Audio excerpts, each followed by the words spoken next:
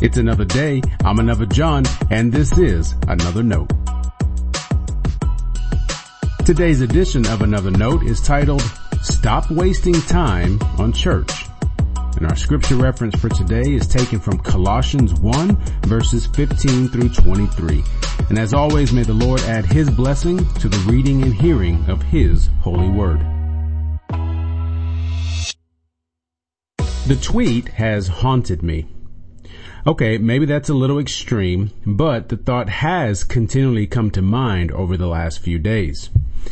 Recently, I shared a tweet from someone who said this: "We often treat Jesus the way Saul treated David. We want him to slay giants and sing evil spirits away, but we don't want him to be king." Wow. That one idea strikes to the heart of what most churches are dealing with. We want the blessing of God, but we hold back on letting Jesus actually rule what we do as a church, how we think, and what our priorities are. It's called playing church. Of course, the reality is Jesus is king. Kanye was right. And we know that to be true. It's just that if we allow Jesus to be king, that means we have to take a back seat. For a moment, let's just use our imagination. Think about these questions. If Jesus himself was leading your church, would the ministry you're used to change? How so? What would Jesus free you to do? What would be different about your church? Recently, I led a moment of prayer for church. After hearing the usual kinds of prayer requests, I asked if we would consider what kinds of prayers God might want us to hear. In other words, what things are important to God that we might be forgetting.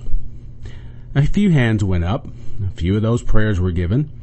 And it didn't last long, though. We quickly got back to asking God to hear us.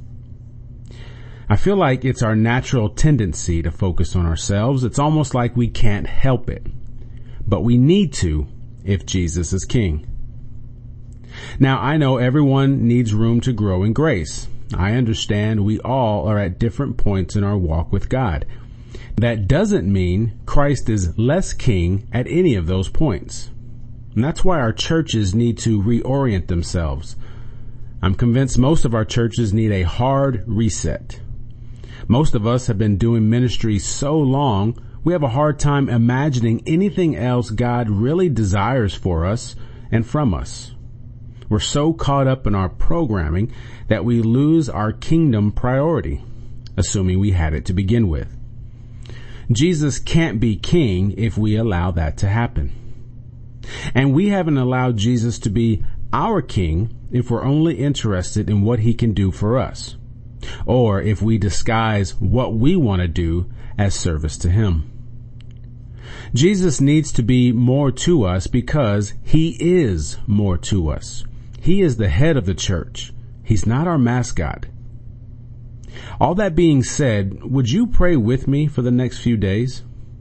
Pray that God would show us how, in our hearts and in our ministries, we need to get out of the way and let Christ be king.